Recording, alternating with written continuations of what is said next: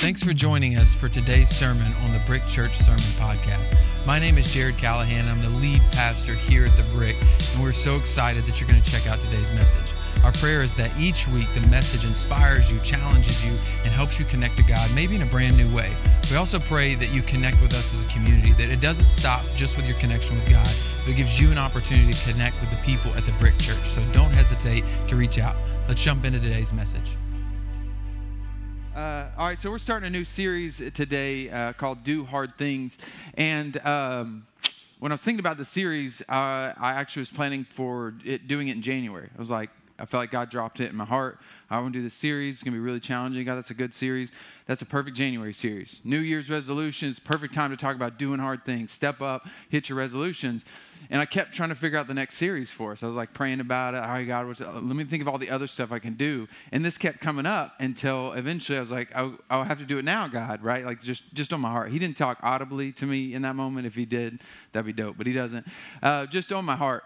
And what I felt like he was placing in my heart is you can't wait for the right season to do hard things. You can't just once the holidays are over or once the New Year's, it'll always be the next moment or next time. And so as though I don't dislike resolutions. I actually love the restart, the refresh. I love what that season can be. But you can't wait to do hard things when God has called you to do them now. So I want to challenge you in the middle of the beginning of the holidays to start to think about doing hard things, to think about what God has called you to do and how you're called to do hard things. So what I believe in this series is that you're going to find out that the breakthrough God has for you, like the next amazing thing God wants for in your life is most likely on the other side of the hard step that you're afraid to take. The hard, difficult step. Like you could probably assess your next step by what is the good thing that I'm scared to do next.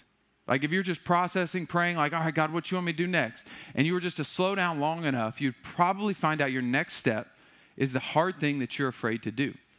And we have got to decide that we're going to do the hard right thing over the easy wrong thing. Here's what Scripture says, and this is one of our key verses for this series, 2 Timothy chapter 1, verse 7.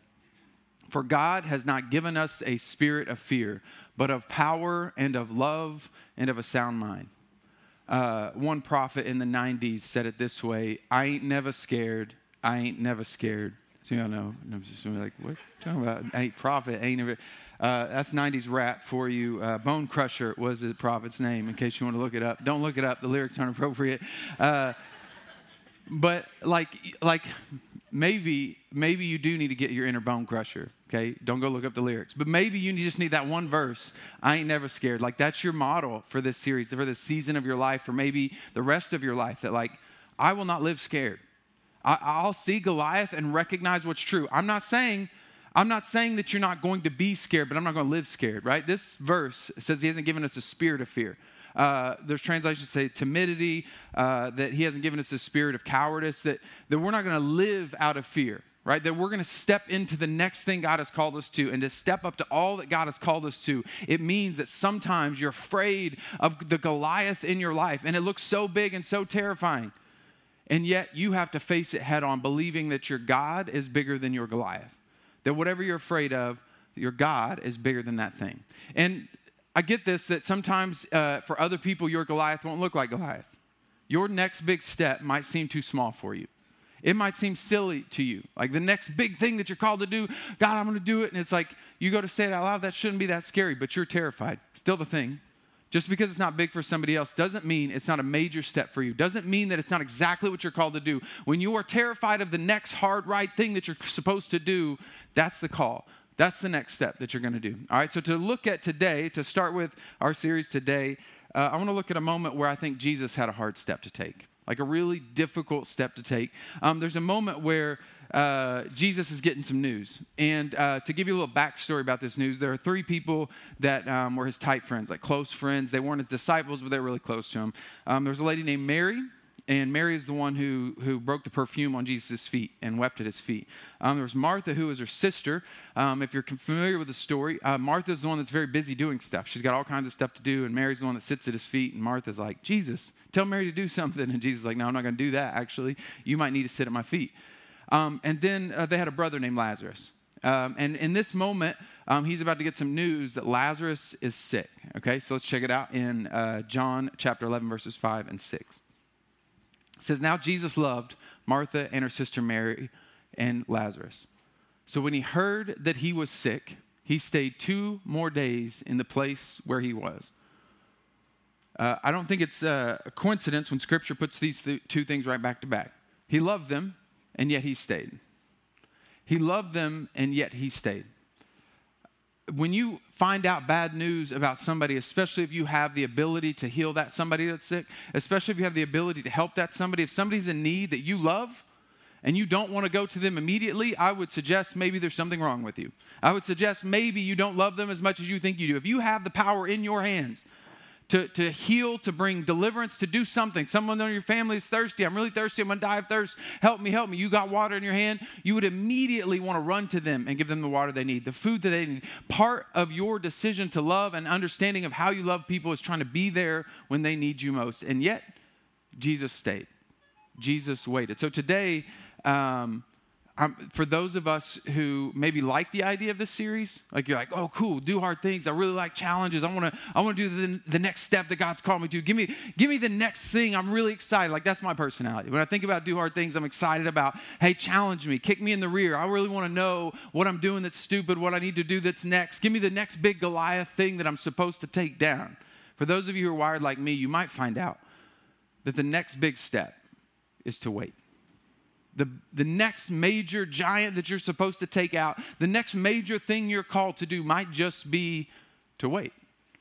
To just wait on God and to trust God in a season where all you want to do is drive forward. You want to go further fast, you want to go quick, you want to do all the things really fast, and yet you're called to wait and to trust Him in a season where you'd like to just stay busy. You'd like to just stay distracted. You'd like to just move forward as fast as you can, put the pedal to the metal, go as far as fast as you can, and God is saying, hold on, wait. I imagine this season for Jesus was extremely difficult to wait. There's other moments that we're going to get to in the story that prove that it was difficult for him. There was this difficult season, a difficult moment. But what you might be saying about Jesus' hard thing to do is that, well, like he kind of knew. Right? Like he had foreknowledge. Some of you know the story. You know about Lazarus. Lazarus is going to get his deliverance, but Jesus is still waiting, right? Jesus seems to know what is about to take place. Now, I think there are parts of Scripture where Jesus doesn't know the outcome of everything because of his human nature that he was gifted with. But this seems to indicate in this story he knew what he was about to do for Lazarus. And so the excuse might be, well, like it couldn't have been that difficult for Jesus because he knew. He knew that it was going to turn out okay because he trusted God. And for some of us, you may not know the exact outcome of your situation the way Jesus knew the exact outcome, but you do know the areas that you're called to wait in, to slow down in, to sit in. You know those. You know that you can trust your Heavenly Father to do right by you if you'll just slow down long enough to just pause and to feel. Jesus may have known the outcome of Lazarus' story, but you know the things you're supposed to pause and wait in. Like simple things. We get too busy, we just want to do stuff instead of pausing and diving into Scripture to begin our day. Instead of slowing down and having a moment of worship to connect with God in our week. Instead of slowing down and waiting on God and trusting that God will take care of it if I just trust Him with my time. Instead of really prioritizing the community, the body of Christ, and we go so busy, we book ourselves over and over and over and over and over again until we're so busy we have no time for the things of God. We know that there are moments where we need to pray and we need to have a conversation with God. And yet, because it's difficult, because the hardest thing for some of our personalities is to slow down, have a conversation with God, we avoid it. We look better to the outside world, right? For those of us who are really driven to do stuff, you seem super busy and people are impressed with you. But I don't think God is. When you know good and well, you're called to wait and to pause. And the hardest thing you can do is just slow down long enough to hear God, to feel God, to trust God in a season of waiting, right? There may be areas of your life where you know God is calling you to just say no to some things at work, right? Like you don't need the extra hours. You're not in debt up to your ears. Your family's doing okay. And yet you keep taking extra hours because the slowdown with your family feels like it's like, I can't do that. That's too much time. It's too much quiet time. It's too much me time. It's too much family time. I might get stressed out. I might get anxious in those moments. And God is saying, you know what? Your family matters more than the extra hours, the extra cash, because you don't need it in this season. You might need to slow down long enough to say no to the next big thing for your house, the next big thing for a new vehicle, the next big promotion that you need. Maybe God is calling you in this season to just say no to a few things, to pause long enough to feel the presence of God, the call of God, but we drive too fast. We go too quick. We move too quick because we don't want to slow down. We don't want to feel that. Most of us, sometimes we're going to want to not pause, because if we pause, we have to feel. If we have quiet time, downtime, silence, we've got to feel things that we're not ready for. But the promise is that there is something to the waiting.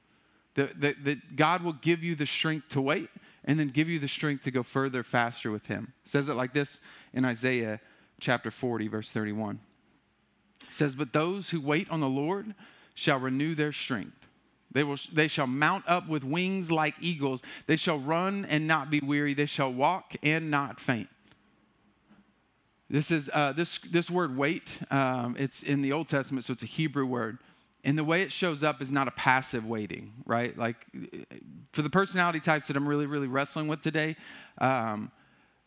this makes sense. Okay, active waiting I can do, right? But for those of you who maybe have justified bad behavior where you're just waiting on God and God is trying to wait on you, God is saying like, no, I've already called you to do something. I've already called you to go a direction. But for those of us who know in this season, I've got to slow down and hear God, feel God, experience what I'm supposed to experience in this season. For those of us in that boat, it's an active waiting.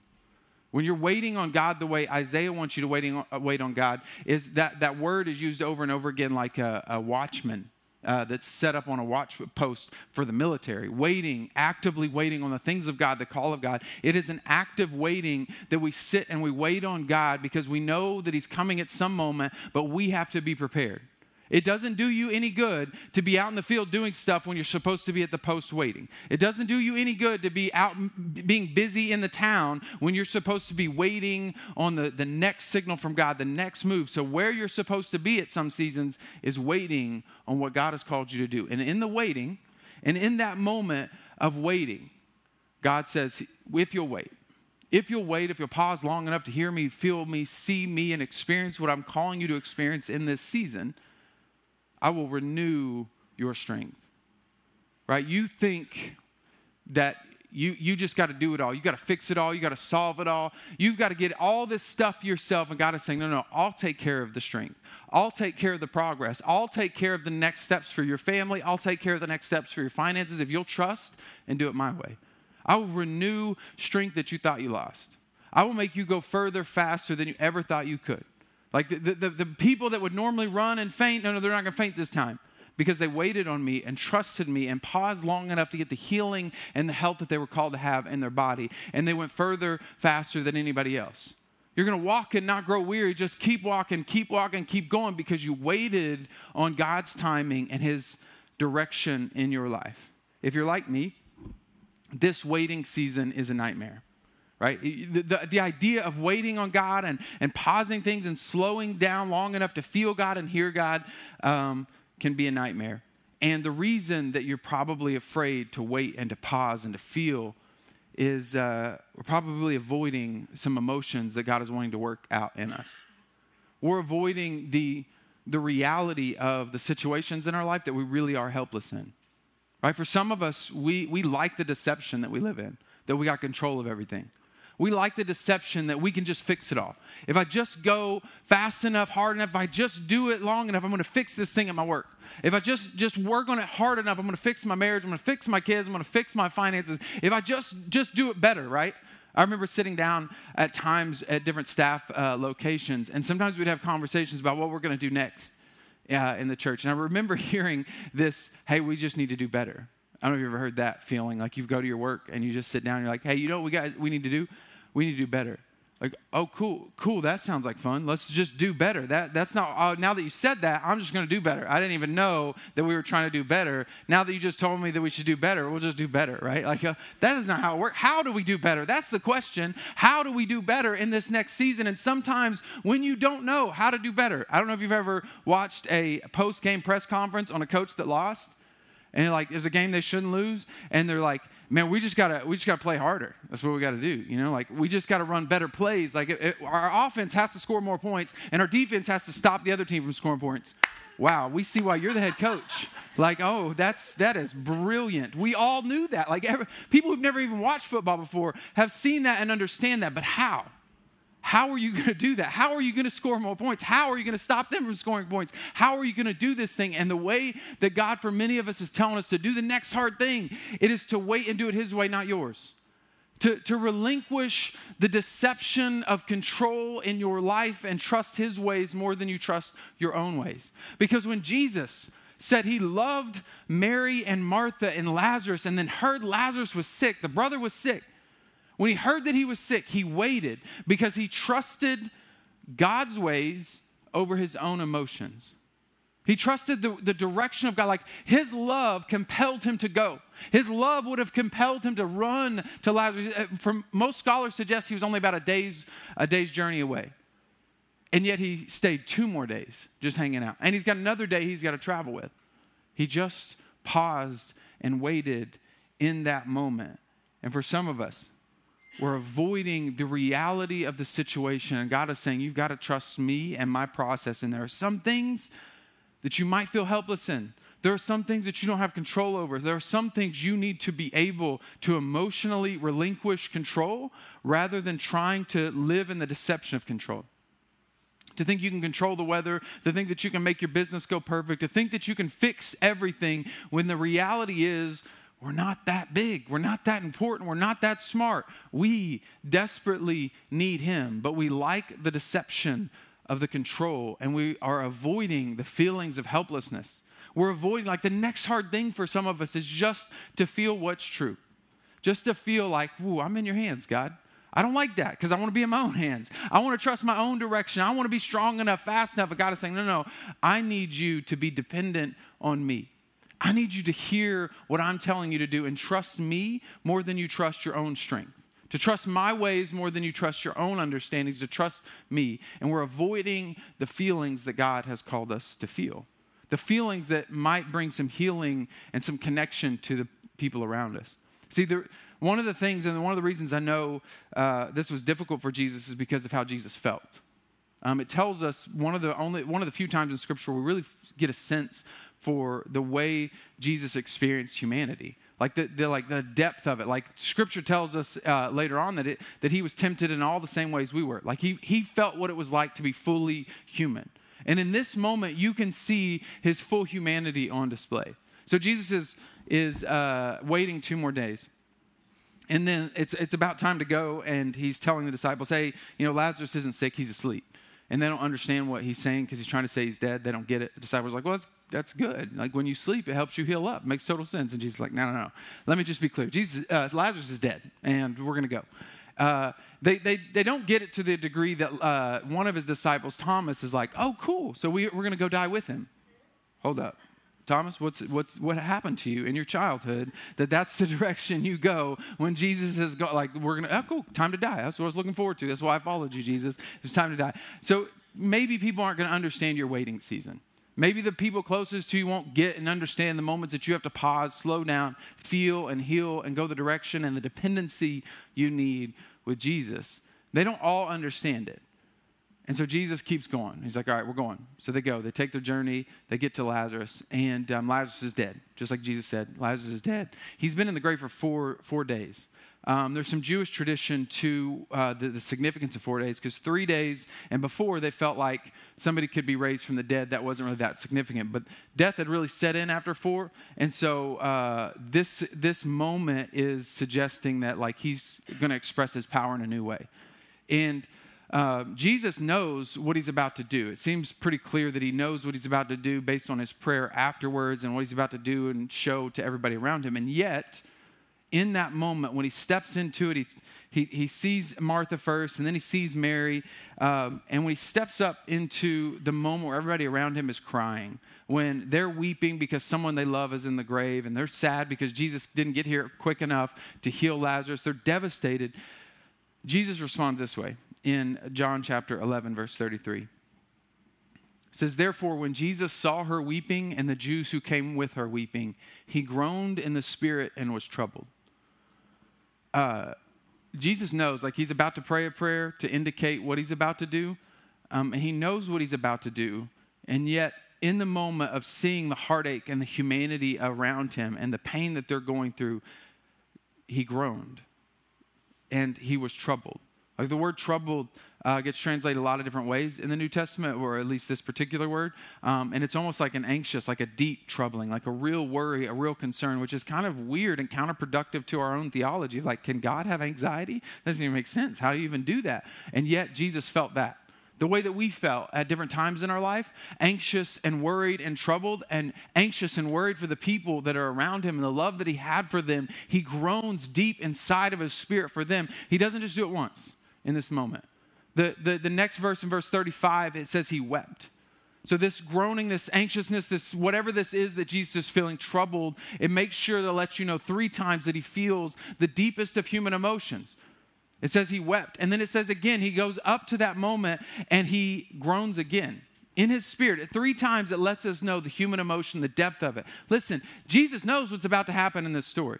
Jesus knows what he's about to do for Lazarus and how it's going to open some eyes of people around him. And yet Jesus takes time to stop and to feel. That's not how I would do it. That's why I'm not the Son of God, because I'll be like, hold up. I got you guys. Dry your eye, girl. Watch what I'm about to do. Watch what I'm about to do. You about to see? Hey. Get her a tissue because she's about to stop crying. So I'm about to show up. Y'all ready? Wait for it. I'll be like, I'd have like fireworks in the background too. Like, boo, boo, boo. Roll the stone. All right, y'all ready? Y'all ain't seen nothing yet. All right, that's how I would do it. That's psycho. Desperate need for attention. All right, so what would happen in that moment would be like, oh, good for you, Jesus. Like, cool, you know what's going to happen. Thanks for making us suffer. But Jesus in this moment feels what they feel. And so many times we're avoiding feeling what God has called us to feel because we think it makes us look strong.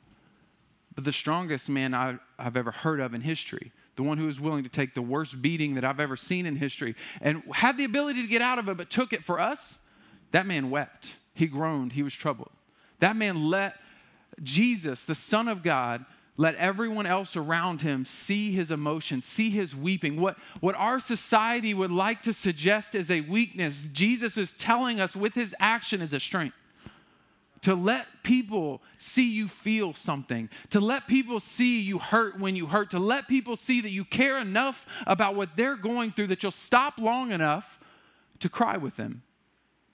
And if I'm honest, men were sometimes the worst. I'm the worst. I'll just say me. I'm not going to come at you. Wives, don't elbow your husband right now. This ain't the time for it. I'll just talk about me. Sometimes I want to go immediately into solution mode. I want to fix things, right? Woo, roll away the stone. Dry your eye, girl. I got the solution for you. Let me fix this for you. And that's not what Jesus did. I want to go straight to the solution. I know the answer. Jesus knows the answer. Like, when I know the answer, I just think I know the answer. You know, most of the time I'm wrong. I feel like Jesus is out to prove me wrong. I actually think that's what he's doing, just to mess with me. Most of the time I'm wrong, but I'm still convinced I'm right. I'm still coming out like my wife has a problem. Like, oh, girl, don't cry. Let me fix this for you. Here's what you do. We got a 1, 2, 3, 4-step program. Here's how you're going to do it. And then on Tuesday, we're going to do it this way. Then we're going to try it again. I got 3 ways to try this. We're going to fix it one way or another. And Jesus knows the solution of what he's about to do, and yet he pauses and feels what they feel. Sometimes the pausing and the waiting is for you. You need to feel some things that you've been avoiding.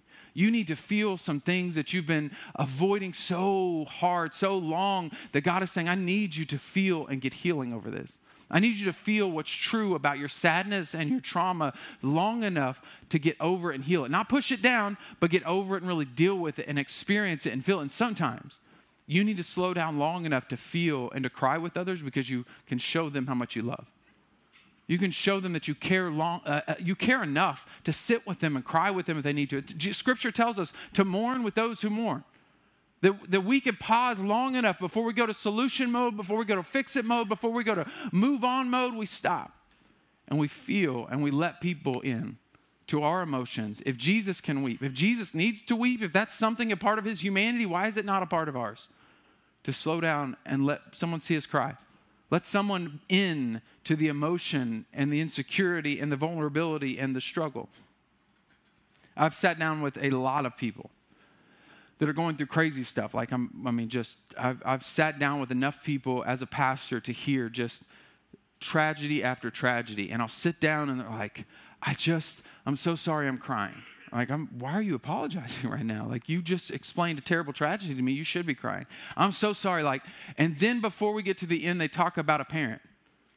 Like, I shouldn't be crying right now. I just need to suck it up. I just need to toughen it up. And they'll tell me about a parent that they never saw cry.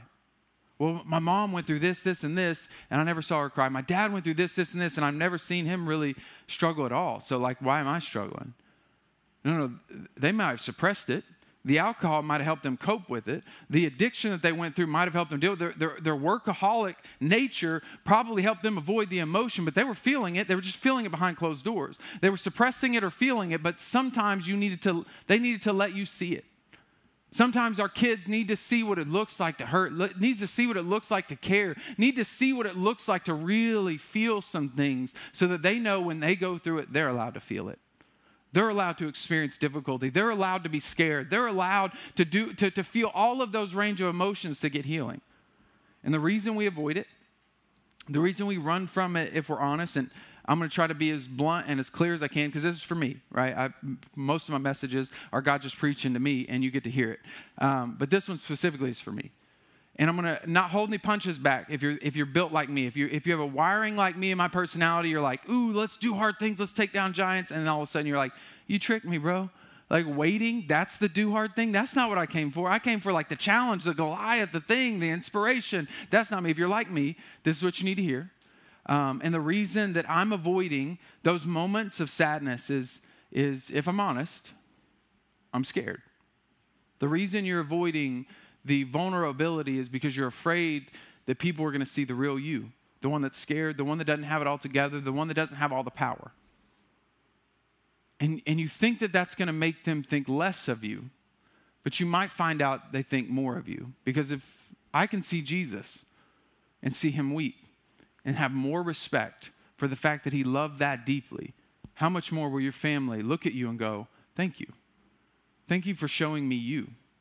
Thank you for revealing to me that we don't all do it on our own, that we all need Jesus, that we all need something to be dependent on. We all need something to be dependent on. And I'm challenging you to recognize that you just are scared, right? If you're wired like me, then you might be afraid and too afraid to admit it. Right? The reason you're not feeling what you need to feel and pausing is because you're scared. And until you admit that it's just cowardice, you're just too afraid, you're just being a coward, you will not move on and do what you need to do. You got all the excuses in the world. I'm just too busy. I got this thing. I need to do this other stuff. And God is saying, pause, wait, feel, hold on for a moment. Let me do something. I'm working some things out behind the scenes. If you'll just slow down long enough to feel, but you're going to have to be brave. Bravery is not about how amazing you are and how much courage you have. Bravery, in my opinion, is the ability to do the right thing when you're scared. Bravery is doing the right thing even when you're scared. I'm not that impressed with people who just run to the battlefield, who just go do the thing and they're not scared at all. That's not that impressive. Actually, most of the time it's stupidity. Right? The people who are never scared are usually just stupid. You know what I mean? Like they're just like, oh, you don't know that you should be afraid of that. That's cool. But for those of us who realize what it looks like to be brave, we've seen real bravery. It's the person who is terrified of their next step, and they do it anyway. That's real bravery. So if you're terrified of the waiting, if you're terrified of the emotions, the vulnerability, the next brave thing you can do is to not live in fear, but to step up and be brave and do it scared. Do the next right thing even when you're scared, even with your hands shivering, tears running down your face. You're terrified of the Goliath that's in front of you, and the Goliath just happens to be slow down, feel some emotion. Slow down, feel what I've called you to feel. So let's go back to our main scripture, 2 Timothy chapter 1, verse 7.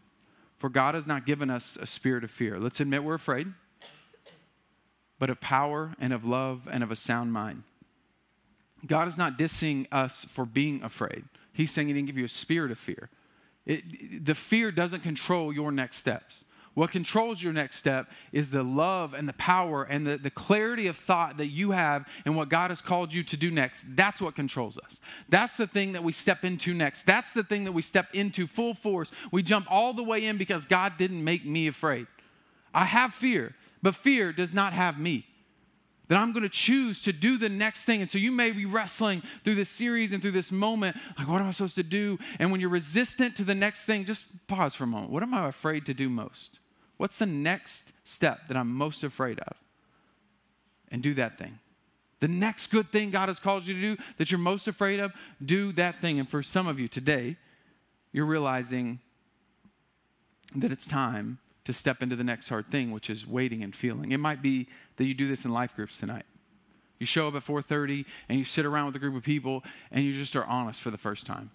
You don't have the people to share with, to cry with. This is the group. They're going to be here. They're going to have all the open doors for you to have a conversation. They want to see you win. They love Jesus too. They want to see you succeed.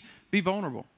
Share, like, here's what I'm scared of. Here's what I'm terrified about. Here's what I'm scared to feel. Here's what I went through as a kid. Here's what I wrestled through. And you're going to find out that on the other side of your fear is the power, the love, and the clarity of thought God has called you to have.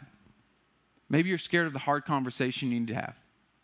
Maybe you're scared of the hard, difficult thing you know you need to say to your spouse or to your kids or to your boss at work. And you need to have a hard conversation, a loving, kind, but difficult conversation where you say, this isn't working. Maybe we need to go see a therapist together. Maybe we need to have a conversation about how we run our household. Maybe we need to do whatever that next thing is that you need to do in that hard conversation. Do it scared. I'm afraid to say this. You admit it if you have to. I'm so terrified to have this conversation with you, but I need to let you know some things I'm going through and some things I'm wrestling with that I've just been trying to cover up. You might find out that you need to have a hard conversation with a pastor. You need to admit to some things to the people that love you the most. You might need to say no to all the busyness in your life and say yes to slowing down and spending this moment with your family because it's going to be gone like that. There are a lot of things that you might be afraid of. I'll tell you mine. I avoid like the plague, and you can judge me for this. You got full permission because you're going to anyways. I avoid as often as I can, as frequently as I can, I avoid moments of intimate worship. I know, your pastor. I apologize. We got a list of great churches in town. If you're looking for a new one, I totally understand. I get it. But like that's just, I naturally avoid it. Like there's some routines where I have to have it, right? And on Sunday, I have to do it. It's a part of the routine. I'm here. I get that moment of worship, and I'm like, oh, now I'm crying. I don't want to cry. I don't like feeling things. And then I get a reminder every year of how necessary it is during a fast that we do at the beginning of the year called the Daniel fast. And part of that fast incorporates a lot of worship into my life. And in those moments, what I feel is what I've been missing all the previous year. Just like a drop of water in a dry desert. Like, why am I not doing this all year? Oh, because you're scared. You don't like to feel helpless. You don't like to feel out of control. You don't like to feel powerless. But when you're in a moment of worship, when you're in a moment with God, you realize your humanity and your weakness and how big and great He really is. And those tears and the moment that you feel is worth it. That drop in the desert, the dryness of your soul, the feelings to slow down long enough for me. A lot of it's worship. Like I need to go for more drives where I put on some worship music. I need to stop long enough to feel those things and let God bring healing because I know what's on the other side. I know what He can do even if I'm scared. I know what He's going to do through it. I know how He's going to use it because He's done it over and over again. So whatever yours is, just know that on the other side of the thing you're afraid of, the waiting, the feelings, the emotions, the pause, is a victory like no other. Your next hard thing could be the biggest victory you've ever seen in your life. See, up to this moment, Jesus has done some cool things. And after this moment of waiting for Him, the moment of emotion for Him, He did the most amazing miracle He did in all of His ministry. The most amazing miracle that led to the clarity of His divinity, like who He really was is revealed and how much power He has is revealed in the fact that He doesn't have to wait on somebody to only be dead before 3 days. He can do it at 4. He has an authority like no other. And so He walks onto that scene. And many of you know the end of this story. He tells them, hey, roll back that stone. Like, hold up, Jesus. He's been there 4 days. I don't know if you know this, but He's going to stink. Are you sure you want to see? He's like, just roll the stone away. They roll the stone away. And he calls the man by his name, Lazarus, come forth. And the thing that was dead, after the waiting, after the emotion, the thing that was dead now came back to life. And for many of you, after the waiting, after the emotion, God is going to bring some things that you thought were dead that could never come back. Like they're gone. It's been longer than 3 days. You can't bring that back. You can't restore that thing to my life. God is saying in this moment, if you will pause long enough, trust me long enough, relinquish power long enough to me, you'll find out that I'll do healing and bring deliverance in ways you could have never expected. And he'll say, finances, come forth. Some things you thought you were gone, they were gone. I'm never going to get out of debt. I'm just going to work until I pass out dead. God is going to say, no, I got you. Slow down. Trust me, I got you. Some things in your life that you just didn't know what to do. You thought you were stuck. You just had two options. And God, in the pause, in the waiting, in the emotion, God is going to say, no, I got 1,000 options for you. You're going to have brand new life brought to some areas that you thought were dead, some bitterness that you hung on to that man, this is just what it is. I'm never going to be able to forgive my dad. I'm never going to be able to forgive that person that wronged me. I'm never going to be able to fill in the blank. And God is going to say, come forth. I've got some healing. I've got some deliverance. I've got life where you thought it was dead. Lazarus, come forth. Your bitterness, get out. Your healing, your forgiveness come forth. God is going to do some things in your life if you will pause long enough to wait. His renewal of his strength is brand new life. Lazarus, come forth. Is a relationship you thought couldn't. You're like, nah, we are just co-parenting right now. We are in a business transaction to raise our kids, and we're just going to get through. And God has said, no, that's not how I do marriage. And in the pause and in the emotion, you're going to do some things scared. And all of a sudden, you're going to come out on the other side finding out what it looks like to have a restored, healthy, thriving marriage, because he says, Lazarus, come forth. You got some hopes that have died on you. I mean, you put all the pumps back into it. It flatlined, and you did all the things you could for the hopes that you had. You're like, this is life. Life is suffering. And then you're going to trust God more than you do your own emotions, and you're going to feel some things for the first time. He's going to restore hope. You got some dreams that God is bringing back to life in this very moment while you pause long enough to go to church. And he said, you know what I did through Moses while he was stuck out as a shepherd for 40 years? You know what I did through David while he was a shepherd? What I will do through you and bring your dreams back to life when you pause and you wait. There are some things in your life like that you just thought were dead. And God is saying, like, write the book. Somebody's got to be a bestseller. Why not you? Like, start the business. Somebody's got to do it. Why not you? There are some dreams that were dead. When you pause long enough, God is going to say, let's bring it back to life, because they trust my ways more than their own. They trust my strength more than their own.